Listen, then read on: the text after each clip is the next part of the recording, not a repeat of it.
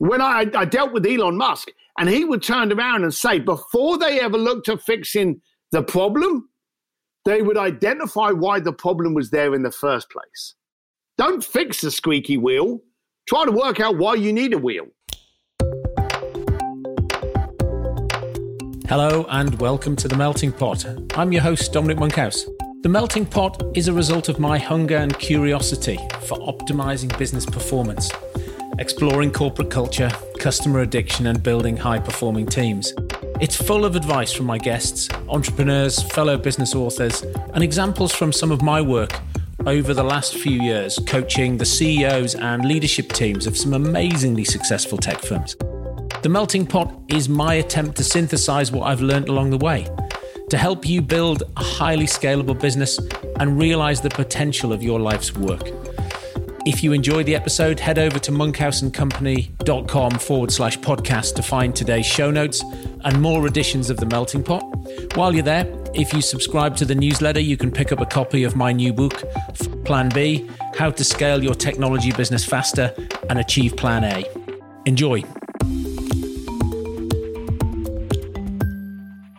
Hello, today I'm talking with Steve Sims. Steve Sims is a biker. He's got face piercings. He's got a goatee beard, bald head. He's heavy set. He's into heavy metal. But he's pulled off some amazing parties and he's made things happen. Some pretty amazing things happen for people. In fact, we don't talk about this, about which one was his favorite, but I know in talking to him before the show that the event that he pulled off that he talks about whilst we're talking, the dinner in Florence, was the one that actually had the biggest impact on his life. He said, look, I've never been into Renaissance art. I've never been into opera. And he said, I ended up in one of the best museums in the world for 7 hours. He said that was just absolutely sensational and moved him personally deeply.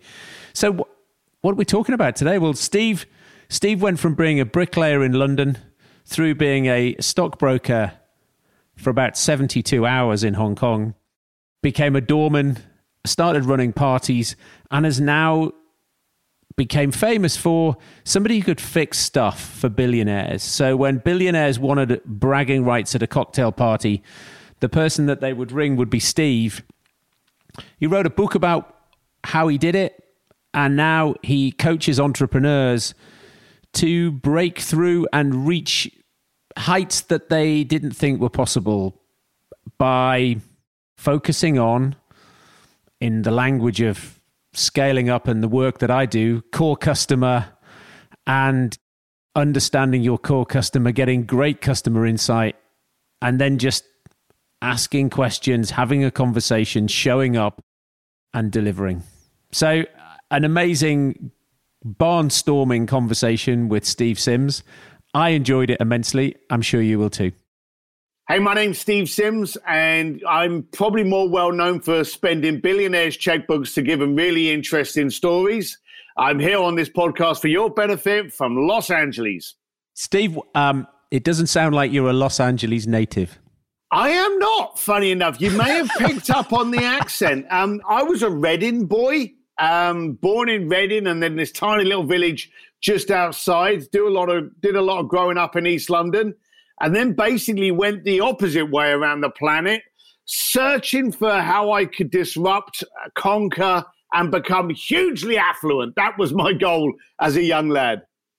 Well, why did you not think East London was a place to become affluent? It was funny, and I've got kids now, so the American schooling system is very different to the UK one.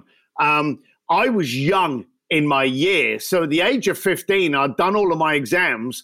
The idea of going to college was just scoffable. There was no way it was going to happen. So at the age of 15, I finished school straight onto my dad's building site. And that was it. That was kind of like, well, you're here now. School is something you had to do, but now you're going to work. And I remember turning up on the building site, and after about 6 months, I'm on a site with my dad, my uncle, my 2 cousins, and my granddad, who was in his 80s.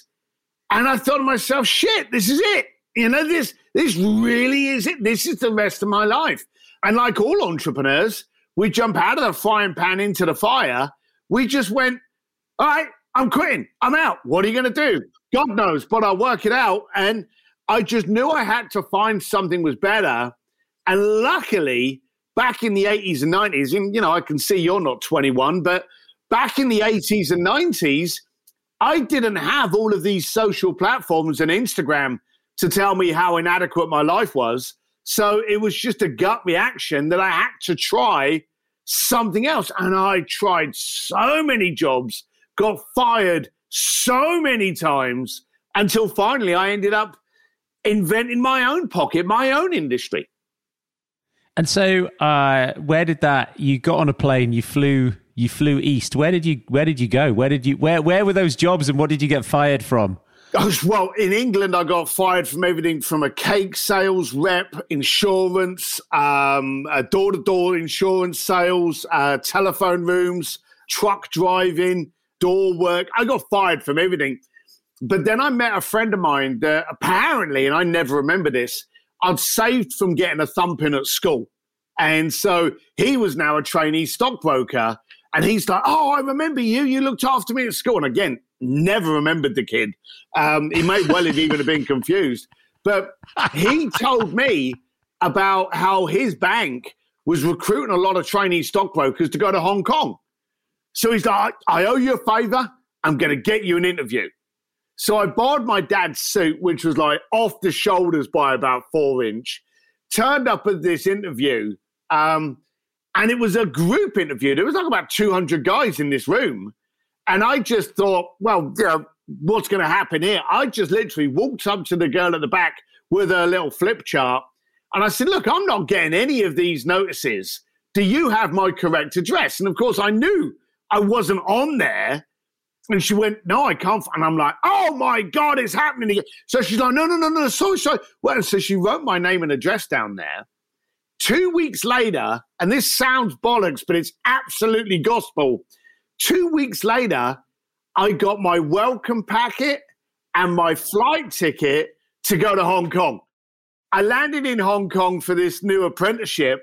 I landed on the Saturday, got drunk with them on the Saturday, got drunk with the boys on the Sunday, did orientation at the Shangri-La on the Monday, and I was fired on the Tuesday because they realized I was a gimp that knew nothing about finances. And so I'm now in a foreign country. I didn't know what to do. I had a little bit of pocket money. They let me use the apartment for 3 months as a favor because they had brought me over and now fired me. So all the guys that I was sharing the apartment with thought I was a fake and a fraud. And I said to them, look, I was just trying to better myself and they wouldn't have it. So I would spend all night out, go back to the apartment and sleep during the day. And then one night I got a job as a doorman at this club that I just used to get drunk at. And they needed a bit of a hand. And so I stepped up. And that was it. I thought, this is my lowest point of existence, the lowest ebb. And now I'm a doorman of a dodgy nightclub in Wan Chai. And I just thought, I then thought I should have stayed as a bricklayer. But the funny thing is, we all know that those bad moments in our life, those real dark chapters, are often when we go deep into ourselves and they empower us. I got so much growth out of that. I earned a PhD in body language and just being able to see people, MBA, PhD, doctorate, whatever you want to call it. I started throwing my own parties. I started throwing private club events. I took over mansions, it just blew up because I realized what people wanted and I knew what I wanted. I wanted to be in a room full of rich people. So I would throw a private party and only invite the rich people. And from there, I started being a party promoter to then working for the Grammys, Sir Elton John's Oscar party, the New York Fashion Week, Kentucky Derby. And I just never knew where to stop or why should we stop. And I've literally worked on the biggest events in the planet, for the wealthiest people in the world. And along the way, they go, I really fancy, I like Guns N' Roses. And I'm like, great, I'll get you a drum lesson. Oh, I really like, the rock band Journey. Fine, I'll get you on stage. I really like Formula One. I'll get you a tour through the Formula One in Italy. So I just became, as Forbes called it, the Make-A-Wish Foundation for people with really big checkbooks. And then they called me the real-life Wizard of Oz, and it just blew up. Without realizing it, I invented the personal concierge industry in a nutshell. And I was thinking when you were talking about being a doorman, though, actually, as you were talking about being a bricklayer and that whole, shit, is this my life? That when you were standing in the rain as a doorman, did you think, I wish I'd just been happy being a bricklayer? Do you know what I mean? Because your three other generations of your family didn't go, I'm not doing this. They went, yeah, this is fine. I can do this till I retire. Well, there are some people that can, and I'm not being disrespectful, but there are some people that can settle. And entrepreneurs, we're freaks. We're the kids out of Hogwarts. We're concerned that we don't fit in until the day we wake up and realize that we were never meant to. And I often, you are so accurate. I'd often in my life go, my God, I wish I'd have just been happy. I wish I'd have just settled then. Until you realize that you were never created to settle. I remember I've had conversations in the past with people who've worked for me, and you say, what do you, well, I go home and I open a bottle of wine and I watch EastEnders and I get up and I come to work, and it's just like, oh, sometimes I just wish that would be great. There's no sense of struggle. I remember having a conversation with my boss, because after uni I went and joined Marks and Spencer's and ended up in Liverpool, and that was one of the top 10 stores back then. God knows what it turns over now, but it was when I was there as a trainee, it was turning over nearly £90 million a year. And the manager was a guy from Sunderland, and he said, Dom, I'm the most successful manager Marks and Spencer's has ever had. It's taken me only 16 years to get from where you are to here. And I just went, no, 16 years ago, I was starting primary school. My life's changed quite a lot. No, I'm not doing this for 16 years. Yep. I'm off. I'm out of here. Yeah, we've all met people like that. I remember a pivotal moment on that building site. My whole family are Irish, and it was raining. Of course it was London. And I went into the tea hut, and my granddad in his 80s, early 80s, was around like this heater. And I ran over to him, and he had his thermos flask, and he's pouring a cup of tea. And I ran over to him, and I'm like, Granddad, did you ever think you'd be doing this when you're this old? And of course, that was the kind of question that should have got a smack in the nose. But what he did was more powerful than that. He never looked at me, still blowing onto the tea to cool it down before he took a sip to warm himself up. He said to me, and I remember this, I can even remember the smell of the room, loads of wet bricklayers in a little cabin. He said to me, son, if you don't quit today, you'll be me tomorrow. And that was it. I quit that day. In fact, I quit that moment. I walked out of the hut, saw my dad who was looking after us, and I said, I've got to quit. And that was my pivotal moment because I didn't want to be here. And I remember years later, a friend of mine, Joe Polish, said to me that the definition of hell is to meet the man or woman you could have been. And I'm very thankful through all of my life. I never used the fear of change to hold me back.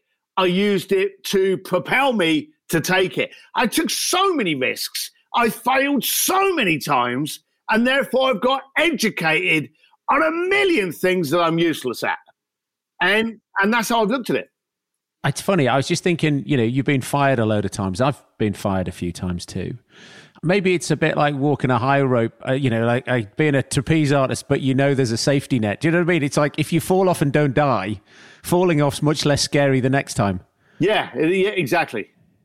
But there's a thing about expectation though, because you could have run some events in Hong Kong. You could have ended up with a nice little business in Hong Kong, and being comfortable. And why did you keep going? Why? What's the When is enough? When is enough enough? I remember being a poor ass doorman of this club, and there'd been I don't know what, something had happened inside the club, so I had been asked to come in, and there were these 4 guys, good-looking guys, all wearing sharp suits, all wearing nice watches. I remember recognizing one of them was a Rolex. I didn't know the other brands, but I recognized this Rolex, and they were all the same age as me. Now, I'm on the door being paid to thump people, and these guys are inside drinking it up in a booth with all the girls. And I remember this moment. This girl went over, the waitress, sexy little lady, went over there, dropped the little wallet with the tab in it for him to pay up. And she went, "Oh, thank you very much. Have a good night." And no one paid attention to her. Now, that happens sometimes. But I remember what caught me was one of the guys leapt up and run at her. And of course, like as a doorman, you kind of stand up thinking, hang on, what's going to go on here? And he tapped her on the shoulder, didn't grab her arm, but I remember this. He kind of, he was like, say, hey, I'm so sorry. We didn't see you do this. He said, thank you so much. It was a wonderful night. You really looked after us. He put the card in the wallet. And here was the thing. Never checked the invoice, never checked the bill. And I thought to myself, my God, that guy's so rich, he doesn't even have to check the tab. He knows his credit. Now, I was at a period where I knew exactly to the penny how much was in my pocket and to the penny how much was in my bank account, because I was rolling around the supermarket going, okay, loaf of bread, $2.29, yeah, I've got that enough. And I was playing that kind of grocery lotto, and I just saw this guy. He was polite, he was humble, he was respectful, and he had so much money that he didn't care how much. Now, let's be serious. Nightclubs are always tacking on a few extra drinks. He didn't care, and I thought to myself, I want to be him. So I started throwing the parties, not because I like people, not because I'm approachable and warm and fuzzy, but because I wanted that to be my Trojan horse to allow me to be in a room with rich people, because I wanted to walk up to a rich person and go, hey, you're a billionaire, I'm not. Why? And that was it. That was the entire crux. So you say about settling. I started my parties with people that maybe had $500,000 liquid. And then I grew to get parties where they were kind of like arguing over whose jet was the best. And then it grew up even further, and I'm dealing with people that own things like countries. And I just wanted to get into those rooms to have conversations with people that owned major industries, major corporations, and just try and find out, why are you wealthy and I'm not? And I never settled. I wanted to find the richest and rich. And I've worked with everyone from Elon Musk, Richard, I could name drop to piss you off. But I've asked them all the same question. Where did you get your start? And this is another thing. What aggravated you to do what you do now? And that was always a question that was interesting, got some great answers. What are some of those questions and answers then? Well, I believe every entrepreneur starts because they're pissed off about something. They're working on something and they go, well, hang on a minute. Why does it have to be like this? I remember Elon Musk telling me that the idea of PayPal came from the fact that they couldn't understand why it took 5 days to wire money from one US bank account to another US bank account. Why should that be the case? He invented PayPal because of that. Most people invent things because they're frustrated at the way that it's currently done. And I think that as entrepreneurs, we're oysters, and it's aggravated oysters that make pearls. So every conduit of an entrepreneur is that they do something and go, well, shit, why am I doing it like this? And then they go and invent a better way of doing it, and then they sell that solution, because that's what entrepreneurs do. We sell the solution to someone else's problem. How do you, the stepping up in, 500,000 liquid billionaires? How did you make that step up? What is it that you do, or what is it about you that says, right, I'm going to run a party for billionaires? If I said tomorrow I'm going to run a party for billionaires, I'm not sure I'd know who to go and invite. Well, you'd invite billionaires. Here's the thing. They're not under B in the yellow pages, though. No, but seriously, man, Go on the internet and Google billionaires in your region and you're going to get them. You see, the problem is so many people, they will tell you what they want to do in 2 seconds and then spend the next 10 minutes going, oh, but I wouldn't know where to start. Where would I get a billionaire? And they talk themselves out of it. You said earlier, do you ever think, and then you went on with your conversation, the bottom line of it is no. I spend more time doing than I do thinking. You know, a good friend of mine, Jay Abraham, says I have a bigger I can than an IQ. And I worked with the Vatican. And someone asked me to do something with the Pope. Now, the first thing I did was contact people in Italy to ask if they had any connections with the Vatican. What's the point of me phoning someone in Idaho? You know, they're not going to know because they're in Idaho. So just start doing the basics. I knew that I wanted to speak to people that had made money, and more importantly, paying me was never going to be a discussion. I wanted to speak to people where they had the assets to throw the kind of events that I could put together. And of course, the more people that are paying me, the wilder the parties could be. And these parties weren't existing. So, and I was only inviting rich people. So they knew they weren't going to get some jackass trying to sell them insurance or trying to sell them some kind of, product or service that they didn't want. Everyone in that room was going to be hand filtered. So it was a level playing field of misfits. And they liked that. And it just carried on and on. I didn't overthink. And a lot of the time I would fail. I'll give you one perfect example. I was throwing these parties and they were getting quite regular in Southeast Asia. And this guy from Hong Kong came up to me and they said, you can't throw the parties anymore. And I said, well, why not? And he said, because you don't have a food and beverage license. And I'm like, what's that? And they said, if you throw a party and you're selling food and drink, and I was only selling drink, they said, you've got to have a license. You don't have a license, so you've got to stop. And I said, well, look, don't worry about it. And I got my checkbook out. And I said, how much is it? And they went, no. This thing's going to take 6 to 12 months for you to get. And I said, no, that can't be the case. I've got a party next week. And he said, well, if you're going to sell alcohol, he said, that party's not going to happen. I'm going to close you down. He said, if you gave it away, it wouldn't matter. And I went, oh, hang on a minute. What do you mean if I gave it away? And he said, well, food and beverage is for when you're selling food and beverage, If you give it away, you're not selling it, so you don't need a license. I said, fine, fuck it, brilliant, great. So the next party I did, I literally just increased the price by twice, and all the food and drink was free of charge. I didn't need a license anymore, never missed an event. So entrepreneurs, we look at the opportunities, we look at things differently, and that's what I did growing up.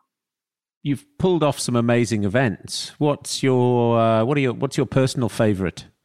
Florence. I mentioned to you before that I had a client that wanted to get married in the Vatican by the Pope. And so I was in Rome at the time organizing that.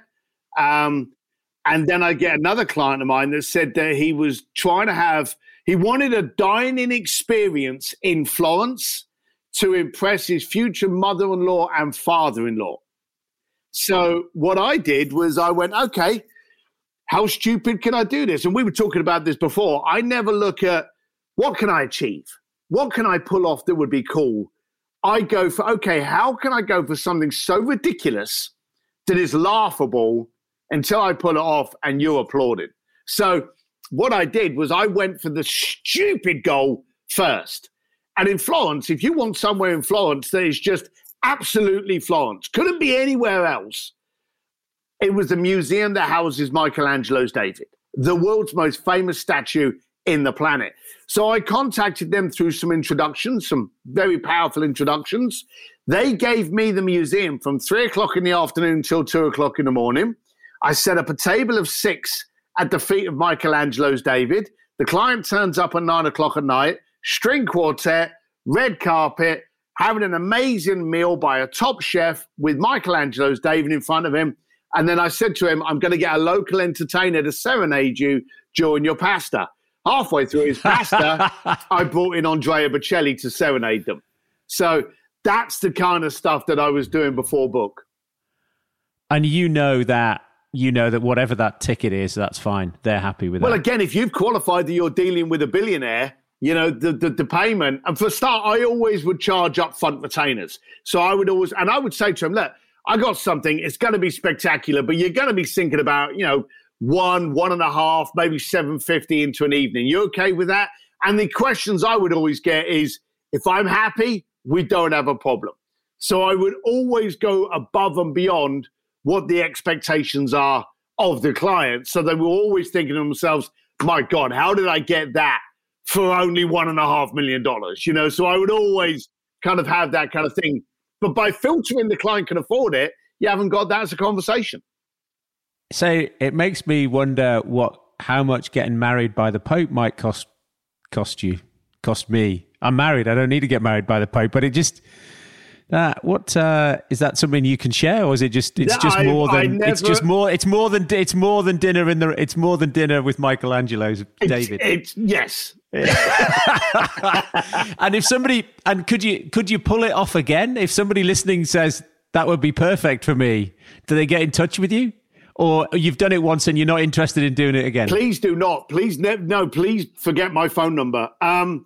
The bureaucracy and red tape dealing with the Vatican, and I've dealt with the White House, the Pentagon. I've dealt with some bureaucracies around the world, but my God, the Vatican is the king of that. Basically, I did this for 25 years, and I was the go-to guy for I was very well known to like a few hundred people. They just happened to be billionaires in the world. And then I got, I told you earlier, I was in a bar having a chat with a girl. She turned out to be someone big in Simon & Schuster, one of the largest publishing houses in the world. And she's like, oh, these stories, you should write a book. And I said, look, if I wrote a book on the people I was dealing with, I'd be dead before cocktail hour. So thank you very much. But no, I did a speech at an entrepreneurial event talking about how I market, how I brand to get these kind of clients. And she got wind of that and approached me and said, look, write a book on how a bricklayer from East London is dealing with these people and how you do that. That would be more interesting. So we went down that route. Releasing that book, I didn't expect it to change my life. I think I told you earlier, we didn't even have a website, but it did. So the concierge business at that point started to peter off. I stopped focusing on that and I started focusing on how to get other people, entrepreneurs, to think differently, act differently, create more impact, focus on relationships as we're moving away from relationships and we're terrified to communicate.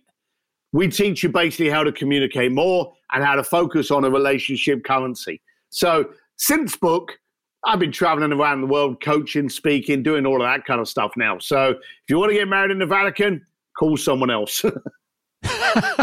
So what's the give us some tips, I guess, right? Because everybody's got, certainly one of the things that when I'm talking to clients, they've got a handful of clients that are probably worth more than 50% of their revenue.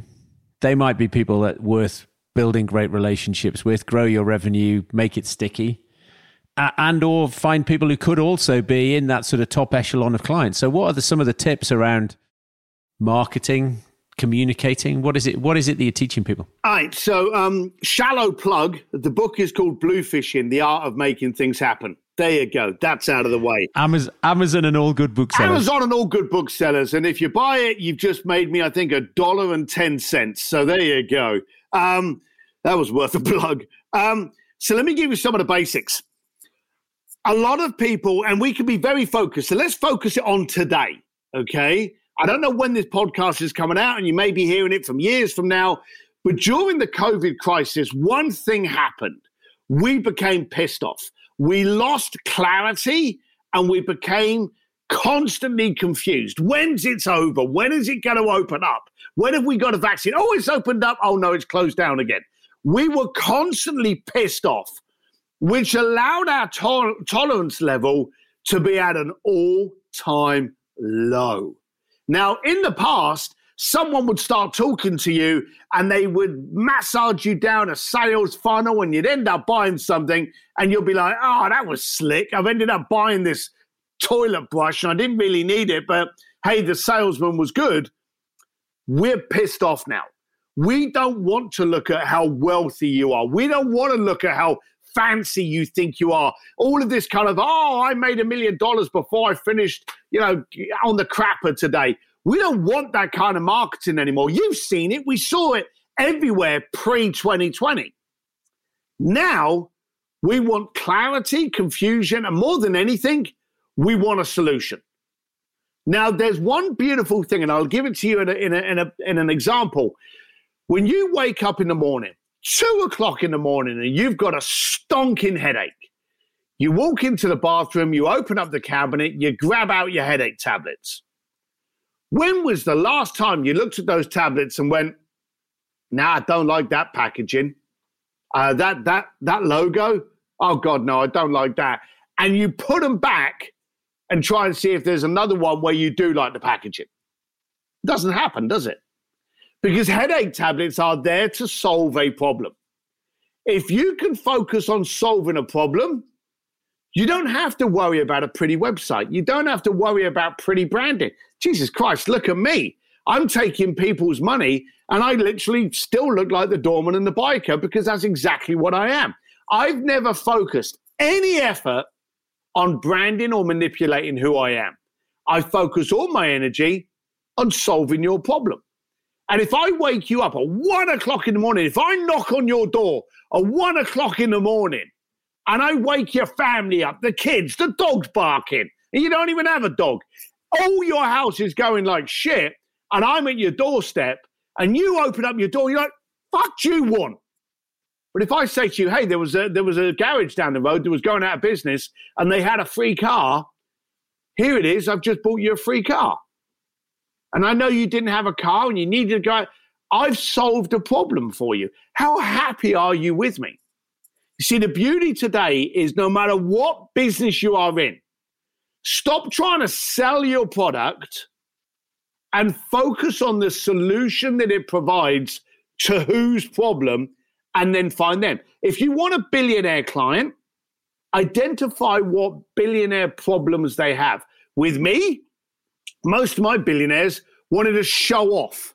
Most of my billionaires wanted to meet other billionaires. Most of my clients wanted to have these parties with rock stars, superstars, movie stars. And then they wanted bigger stories to show off at cocktail parties. That was the problem I was solving. I was giving them the stories that they wanted. With you, in your business today, in your marketing, look at your marketing messaging, look at your copy and go, hang on, am I selling my product? Or am I establishing what the problem is and how I'm the solution? That's the biggest focus that we should be doing today. That clarity, it so often is missing. You know, I was talking to somebody today and I said, look, it's the difference between push and pull. You know, if you've got a widget and you're saying, who can buy my widget? And I'm going to go and push widgets on people, I think you'll be disappointed. Whereas if you say, what problem does my widget solve and who exactly does it solve it for? They'll be beating a path to your door. It's a different mentality. It's finding a customer and going deep with them as opposed to being, the seller of widgets. It's transactional versus relationship. It's funny that you bring that up. If you think about today, we are having habits forced onto us. And one of those habits is we're becoming transactional. You see, it's nothing unusual for someone to walk into a house now and go, Alexa, turn the lights on. Alexa, put the music on. Picking up your phone and going, Siri, call mum. Amazon, get my toilet rolls. We are now in a world where we are basing everything on transactions. And that's creeping over into our communication. Hey, I need this to be done. Do it by 7:00 or we're in business. The one thing that few people rarely do now is challenge the need. Ask clients, when a client asks you something, try this. Say to them, okay, I'm hearing you, Dominic, but why does that need to be done by 4:00? Why do you need that done? Why do you feel that's the problem that we need to be focusing on? Change the question so that you can get to the core of the issue. Quite often you will find out that what they want done is to cover something else that may be temporary. Why don't we do that so the problem won't come up again? When I dealt with Elon Musk, and he would turn around and say, before they ever looked at fixing the problem, they would identify why the problem was there in the first place. Don't fix the squeaky wheel. Try to work out why you need a wheel. That was the way that mentality worked. That was one of the big things I learned in dealing with really rich people, how they actually looked at problems. It's interesting. The chain of thoughts that you've sparked in my mind is that one of the other podcast guests has written a great book called The Coaching Habit, Michael Bungay Stanier, and it basically, he says there's no secret to coaching. He says there are 7 questions to coaching, and actually I think you can use exactly those 7 coaching questions to sell to people. But it's not really selling. It's not pushing. Basically, it's coaching your client to buy from you. You know, one of his questions is, what's on your mind, and what else, and what's the challenge for you, and what do you want, and how can I help? And that's exactly that. It's like, you know, finding somebody there and then coaching them to the point where, you know, you can solve their problem for them, or they want you to solve their problem for them. But that's questions. You know, the most vulgar, combative, aggravating word in the planet is the question why. It stops people in their tracks. People will come up to me and they'll be like, oh yeah, I need to do this. Great, why? Now, I will get people, and this is just a pre-warning, I will get people on Instagram, Steve D. Sims everywhere, again, shallow plug there. They will go on Instagram, Twitter, and they will message me, and they'll go, hey, you know, I'm in your area, or I want to get a phone call with you, and I want to discuss it. I want this, I want that. And I will respond with, sounds good, why? And then I'll get people, well, God, you sound like a dick. I thought you were helping people, or you sound like you've got an ego.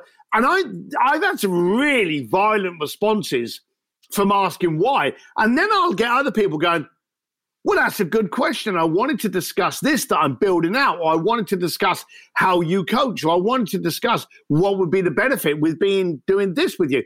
Why is a great question. And if you ask it, you actually get the real answer. How many times today do people go, oh, yeah, I'd like to do that? But what they really want to do is much deeper and much more colorful. I've had people before, and I say, never, ever give a client what they ask for. That's transactional. Give them what they lust, dream, and desire. That's really getting into the relationship. And you'll only get that by asking the questions that you were saying earlier. Well, it's funny because we've taught this to some people, and one of the guys we taught it to a couple of years ago met him the next week, and he said, because one of the things is you say to the client, what do you want? And the client will give you 3 things that they want. Those 3 things are the reason why they won't buy your shit. And also they're top of the mind, and just discount them. So we say, just keep going. And he said, and we say, keep going until the client is pissed off and refuses to speak to you anymore. And then it's like, we've got everything now. And he said, I got number 17 from him. I'm writing them down. I get 17. He said that was a £1.5 million order. And it was so far away from the 3 where normally we would have just started a pitch. And so I love it when that happens. What type of clients are you coaching?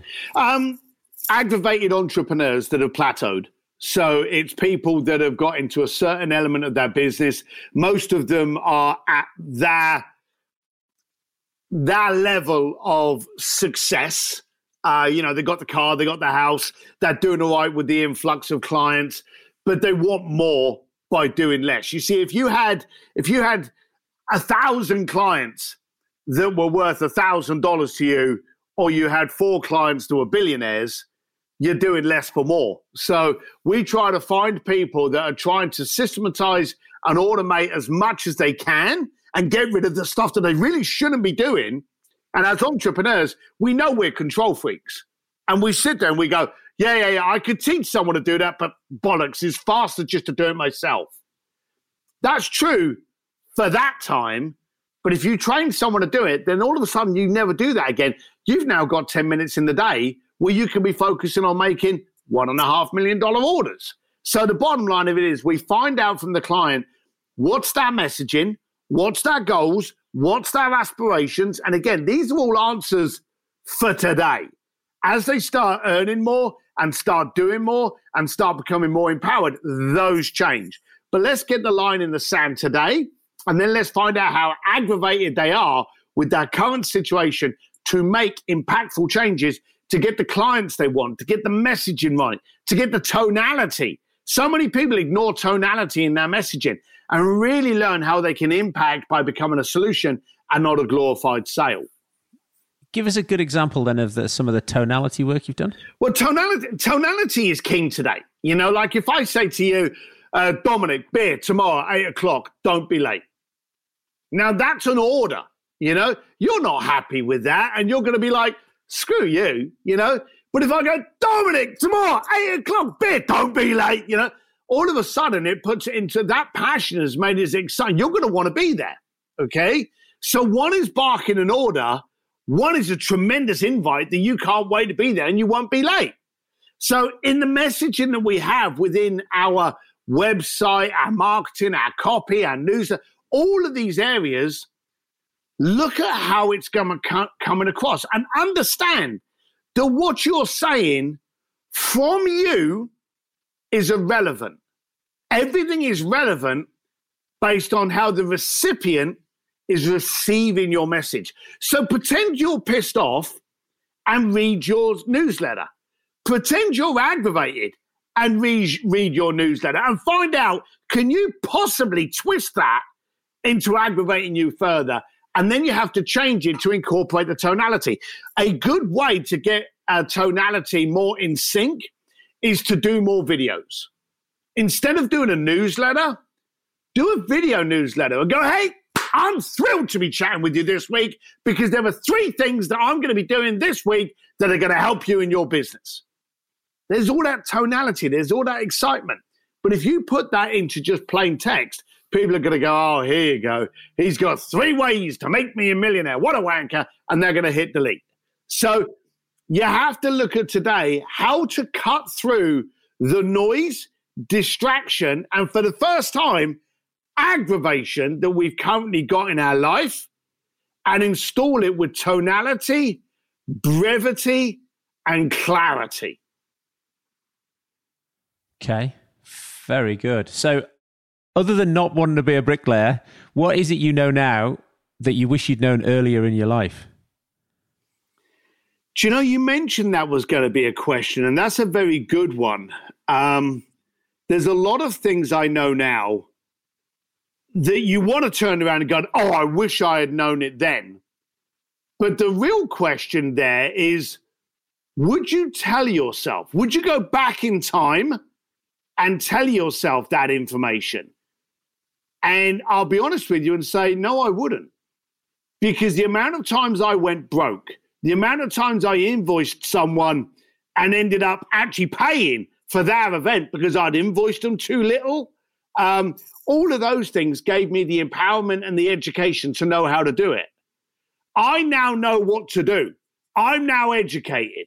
If I went back and I gave myself those answers, I wouldn't be as educated as I am now, and I wouldn't therefore be able to be so stable and confident as the world around me moves like it did in COVID. Very good. And other than blue fishing, available on Amazon, what other... That's another one. What other what other books have had an influence on you through the years? Or maybe even books you've read recently you think, great read, should recommend that? COVID was a great time to do that. I caught up on a lot of books like Think and Grow Rich. It's a famous book that I'd never read. So, you know, I read it. You know, it was one of, well, I've got time now. There's a few books that I've always kind of like gone to, but there's also a style of book that I think will help people. I love anything by Jay Abraham. Jay Abraham was the best man to know how to communicate before social came along. And now that social is teaching us how to communicate so badly, all of his stuff's relevant again. So Jay Abraham, there's 2 books that I would say that definitely should be on your shelf. Trust Me, I'm Lying by Ryan Holiday. It's a great manipulation on how the world of media works today. And when you read it, you'll see how Trump used media during his campaign. Great, great book. Also teaches you how you can use the media for your gain. The other one, Nair Eyal did a book called Hooked. It teaches us how we're being consumed and being led down rabbit holes by everything from Facebook. And as we already know, if you're not paying for the product, you are the product. So that was a very, very good book. But then also something that I do, which I think a lot of people miss out on. I read 2 business books, and then I read 1 fantastical, one fantasy, 1 crime drama, 1 conspiracy, 1 Dan Brown, Inferno book. I think all of the tactics and techniques, hey, you can download a PDF on that. But when you read a book that's like some kind of like imagination book, it triggers your brain to think, dream, and create. And that's really what we need to be doing more of. So 2 business books, 1 story book. That's how I rotate. And how many books do you get through a year, do you reckon? Not as many as I want, but I probably get through 1 or 2 a month. And I know there's people out there go, well, I do 1 a week. Hey, bully for you. But I probably will go through. I've been very slow recently because I've been working on a couple of other projects. And I'm reading Jamie Mustard's The Iconist. And I've got to admit, I'm nearly coming up to a month and I'm only probably about 60% through it. So that's going to take me a month and a half. Okay, very good. Steve, if we were to 1 tip for tomorrow, what is the one thing listeners could do tomorrow? Stop branding and start talking. A lot of people are too worried about how they look, how they come across. Literally pick up the phone and do yourself a favor. Pick up the phone and phone everyone in your inbox and go, hey, I got your email, but I just wondered, was there anything else I was missing from that email? And just have a conversation with them. You'll be amazed how the orders will actually change. Steve, it's been an absolute pleasure having you and the force of nature that you are on the show this afternoon. It's brilliant. Thanks very much for coming on. It's been a pleasure. Thanks for having me.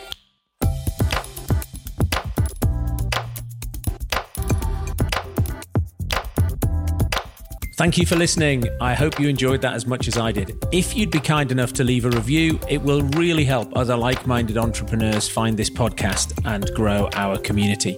For all information relating to this episode, you can go to monkhouseandcompany.com/podcast, where you'll find some cracking show notes, additional reading and links relating to our guest.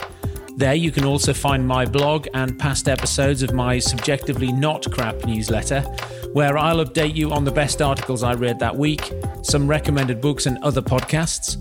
Thanks, and I will see you next week.